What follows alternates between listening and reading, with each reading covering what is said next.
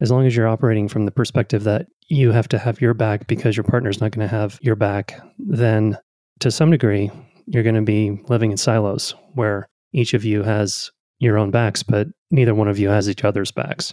And to be honest, that's a big leap of faith for me, it was anyway, and continues to stir up fear when I come up against parts of myself that are afraid to trust you or to show a part of myself that I don't think is going to be lovable or desirable or that could scare you away. Welcome to The Art of We, the podcast where we explore how committed partnerships can be potent vehicles for fully delivering our gifts to the world. Hi, I'm Krista Vanderveer, a seasoned consultant and executive coach. And I'm Dr. Will Vanderveer, a leader and educator in integrative mental health and wellness. As husband and wife and business partners, we keep learning that the key to maximizing our authenticity and impact in the world lies inside the health, security, and depth of our relationship. On this show, we'll pull back the curtains to share lessons, insights, and practices from our own marriage and professional careers that help us thrive. If you're a leader, founder, or overachiever, and you want to leverage your relationships for personal and collective growth, then you're in the right place. Welcome to episode 42 of The Art of We. Today, we are going to be talking about when there's a backdoor exit in a committed relationship. And by backdoor exit, we're talking about when somebody's explicitly or implicitly having an exit card if their relationship is not going to work out. How else would you describe a backdoor exit, Will? Yeah, I think it's like having your hand on the doorknob behind your back, like some way out where you're not 2 feet in completely to the commitment. Yeah. And we've both been in relationships where there's been some form of backdoor exit, whether it's been revealed in the relationship, like, hey, I'm going to leave if if you don't fix this thing, I'm going to ditch you, or more of a internal dialogue of, hey, if this person doesn't get their stuff together, then I'm not going to participate in this relationship anymore, but it's not explicitly talked about. Right. Part of the exit piece is where we like to talk about it is how one-sided or unilateral it is to have a way out that's not held by both people together. You could think about like an addiction, for example, and how if one person is dealing with an addiction, how do you handle that as a couple? And you could stand off to the side and say, well, if Will doesn't get his screen addiction under control, I'm going to leave at a certain point when I decide I'm going to leave, as opposed to how are Will and I going to hold this together? How are we going to do this together? Right. And obviously there are situations where if it's abusive in some form or any form, then, it's a different conversation, but we're really talking about two people who are saying that they're committed, but then one or both have this kind of like, we'll see if this is actually going to work out. I mean, we've known married people who have had this kind of like, well, we'll see if he or she does this thing or doesn't do this thing, then, we'll see if we're together by next year or whatever the conversation might be. And also just committed partnerships where we've sat with couples who, there's one couple in particular who have shared their story before, but we'll just share it here, that the man in a heterosexual couple that didn't realize he had an actual backdoor exit going on, but it was very apparent in how things were showing up in their relationship. So she was feeling things in the relationship where he didn't feel fully committed, even though he was saying he was fully committed. He was kind of a islandy type, if you talk about attachment, where it's like he's in, he's out, he's in, he's out energetically. Maybe with his actions, he's doing these things, even though they're saying they're fully committed, until he realized that he actually did have a backdoor exit possibility. It was really hard for them to take the next steps in their relationship, which once they became aware of this is actually when they got into a deeper commitment together, because they were able to consciously see what was happening. And that led to them eventually getting married, which was awesome. Yeah, I think it's sort of a problem around security and not being 2 feet in to your commitment. And in that case, the one you're talking about was kind of a revelation of, oh wow, there's a there's a deeper commitment I can make here. Mm-hmm. And I say it that way because I think it's important for the listener who may or may not relate to this idea of like, wait a second, I'm fully committed to my partner. There may be ways that you, if you really take a look, ways that you could deepen your commitment to your partner to create more security. And from more security, then more creation can happen, more creativity can happen. Absolutely. And if I compare our relationship with previous relationships, it's very different for me because we're really talking about this type of commitment where we're actually in the active process of creating security. And I know that in previous relationships, when there wasn't this 2 feet in, there's just slightly, even if it was spoken or not, backdoor exit, which I've always kind of had until I really committed to you as in marriage in a certain way, or actually when we got engaged. So everybody's situation is different, but it's really hard in my experience for someone's nervous system to relax when there's even the thought that one of us might have a backdoor exit. It's really hard to fully trust each other. Sometimes it can be hard for us to fully trust ourselves with our partner and how we're telling them the truth or we're not telling them the truth, or it just is kind of a hellish realm in relationship when I look back to be like, wow, that was not very settling to my system. I'm curious if you can speak to experiences that you've had when there was an implicit or explicit backdoor exit. I think for me in the past, the partners I've had where I felt insecure in the partnership, which is, pretty much all partnerships I've had before this one, I perceived that, and it was probably true on my end, but it's always easy to perceive the faults and the flaws in your partner than it is your own, right? Totally. So I'll just say that like in my partners, I felt like there was a way that if certain things were said, or like if I did certain things or said certain things, the person would choose to unilaterally leave the relationship as opposed to coming with a more secure message of, hey, this isn't working for me. Let's change. Would you be willing to look at this? Yes. How do we change this together? Okay, let's figure that out. So it's a different level of security that you can get to. And like we have here in our relationship where, like you said earlier, we're not talking about abuse or people who are super addicted in some way and unconscious and unwilling to look at it. Mm-hmm. Those are situations where it would be really hard to stay in the relationship, and maybe you shouldn't actually. Mm-hmm. We're talking about committed partners who are here to grow and learn through their partnership and get stronger and more secure together. So in that context, it's like a kind of like a constant feeling of anxiety in the background. Yeah. That it's hard not to walk on eggshells when you think that the other person's not going to be able to or be willing to work through something.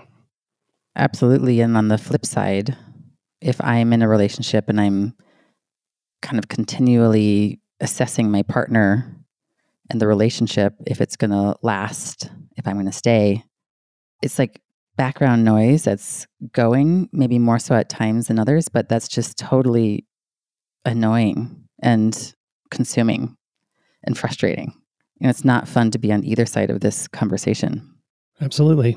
Yeah, I think that's one way that I've in the past had more of one foot out the door in the backdoor exit, is getting really focused on, is this the relationship for me, or is this going to last, or how long can I stay in this, or all those kind of thoughts. Yeah. Well, how about we take a quick break, and when we come back, we'll share some thoughts of, if you are experiencing this, how to potentially approach it. We'll share the difference for us of what it actually feels like when there's not a backdoor exit, or when somebody's not putting a threat into the ending of a relationship. We'll be right back. We hope you're enjoying this episode. I want to take a quick break to let you know about a gift we created for you and your partner. We compiled our top 10 relationship agreements that have been so powerful in supporting the success of our partnership that we even turned them into our wedding vows. These agreements help us stay connected, growing, and thriving as a couple, and they've been critical to help us create a kind of we that's way beyond what we've ever experienced before. You can download this free gift at KristaVanderveer.com. That's KristaVanderveer.com. Also, if you enjoy our podcast, it would be so meaningful to us if you left us a rating and review. Not only does it help others find us, but it gives us critical feedback on how we're doing. Thanks in advance, and now back to the episode. Welcome back. So first I want to talk about a little bit with you, Will, about why keep a back door open. So you said in prior relationships, you have kept a backdoor exit open, or you've had a backdoor exit at least. Why do you think that was? Like, what had you want to be able to have an exit route?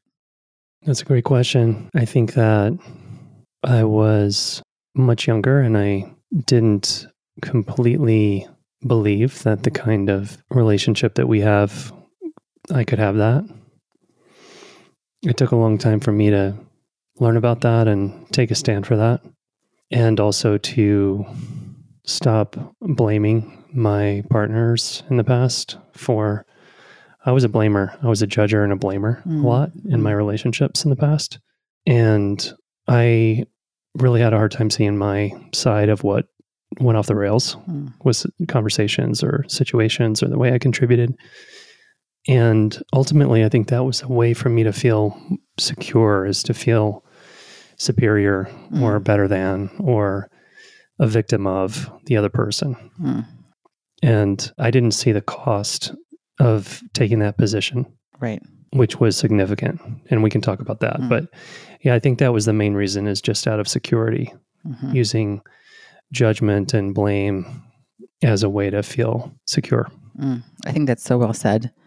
When I think back to when I've kept a backdoor exit, there was a similar feeling of superiority. Like there was something, not that I was better than the person, but like that I felt in control in some form. Like I could leave if I want to leave, and that's up to me. Right. And something about that kept me from going into a deeper place of vulnerability and even fears of like codependency and getting enmeshed. Maybe I didn't have the skills and the tools to make sure that didn't happen. But there was also something about like not fully giving somebody my heart and, like you said, taking a stand for the relationship, which I think in part is why you and I are where we are now, is because of taking a stand for a particular type of relationship. It's the kind of relationship where we're orienting towards this will work out. We're going to figure out how it's going to work out versus I hope it works out. Does that resonate for you? It does. It feels like there's just a level of trust in your partner that is hard to get to when you're still holding on to the idea that I really have to have my own back because my partner's not going to have my back. And as long as you're operating from the perspective that you have to have your back because your partner's not going to have your back, then to some degree, you're going to be living in silos where each of you has your own backs, but neither one of you has each other's backs. And to be honest, that's a big leap of faith for me. It was anyway, and continues to stir up fear when I come up against parts of myself that are afraid to trust you or to show a part of myself that I don't think is going to be lovable or desirable or that could scare you away. Yeah, I think you nailed it around having each other's backs. That really resonates for me, of being in relationships where we don't fully have each other's backs versus we totally fully have each other's backs. The difference in the two relationships for me is profound. And I also believe that with you and I standing for the relationship that we're standing for and getting the reps in and the practice in when these parts come up of, is this the part that, is going to break the camel's back or whatever, that we continue to get these reps and more of these parts of ourselves actually start to be able to reveal ourselves because we're creating more of that security. And I think we've come a really long way in this kind of container. Yeah, once you make that commitment, even if you're not completely consciously able to make the commitment, but you make the commitment to have your own back and have your partner's back, and your partner makes the same commitment to you, then things can unfold at a different level that wasn't possible before. Right.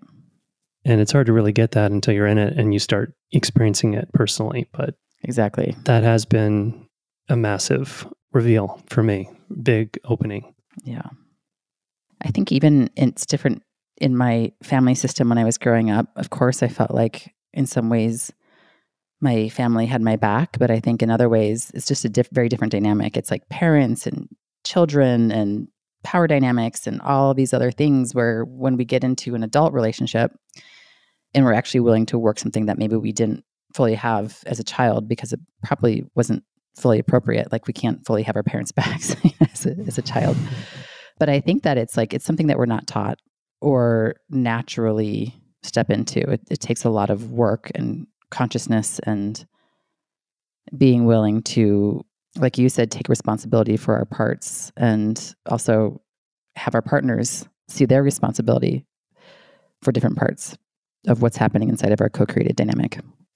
Boy, I'm so glad that I met you now and not when you were back when you weren't taking responsibility in a relationship, because you're so good at taking responsibility. I really think that I won the jackpot there. Yeah, you definitely wouldn't have enjoyed being in a relationship with me 15 years ago. Yeah, I mean, all of us operate from the highest level of health or maturity that we could get to when we left our family of origin. And then we need to go to work if we want to earn what you're talking about. It's earned. Yeah. It's earned through hard work. And there's a lot of fear that comes up when you really consider what it's like to fully depend on another person. Yeah. And I think it would be good to say a few words about the difference between this commitment and codependency, because there's a kind of a slippery slope, I think, here. And to me, the crux of it is the difference between codependency and interdependency. Healthy, secure interdependency is, in codependency, I want you to have my back more than I do. Like I'm turning over responsibility for my problems to you. Mm-hmm. And maybe we do that with each other.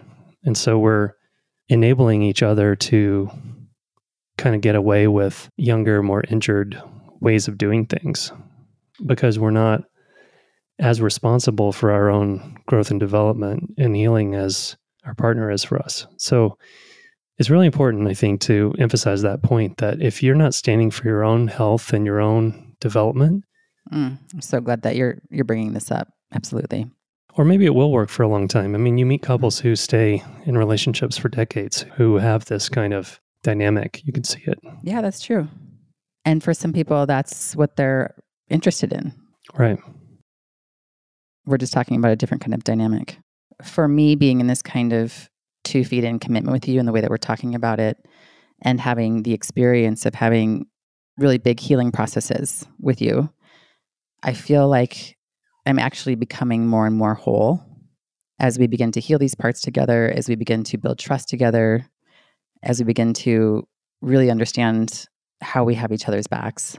And I feel like without that kind of experience, I don't think that I would ever be able to reach the level of wholeness that I'm attempting to reach in my lifetime, because there's always this kind of threat response that we were talking about in other kinds of relationships. And so I feel like that's the possibility here for people who are listening and who are interested in this.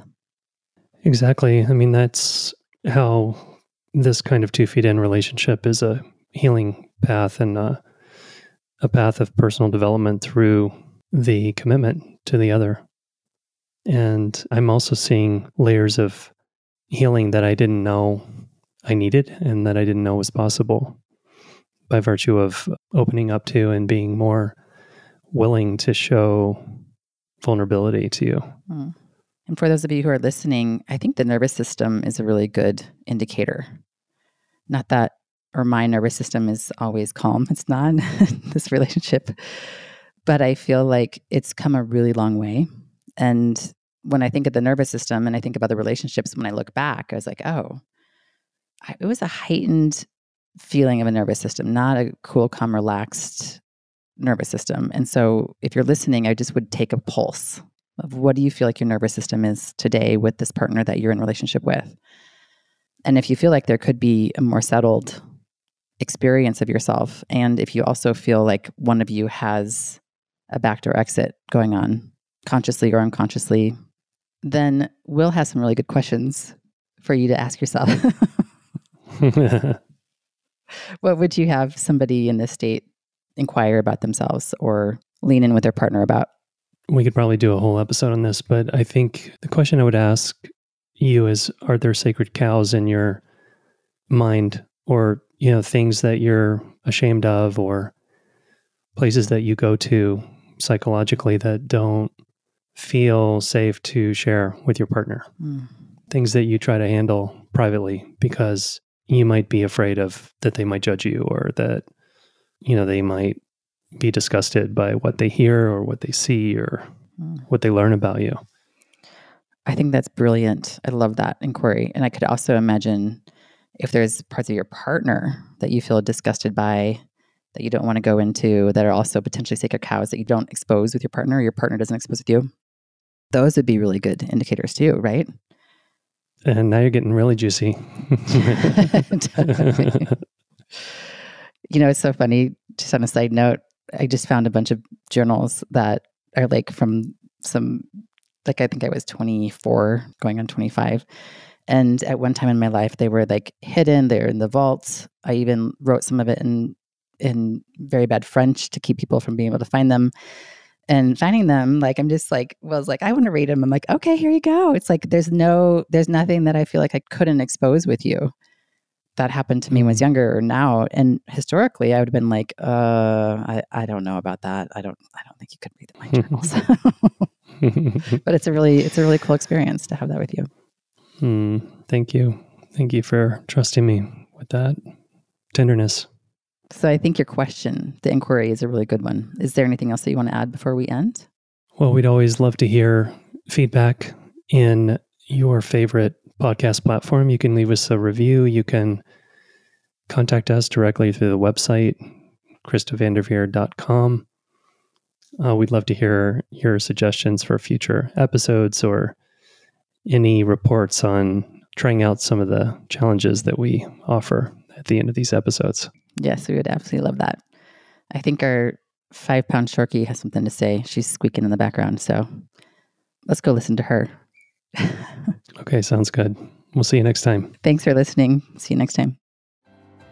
Thank you so much for joining us. If you found this content valuable, please follow this show and share it with your partner or other key collaborators.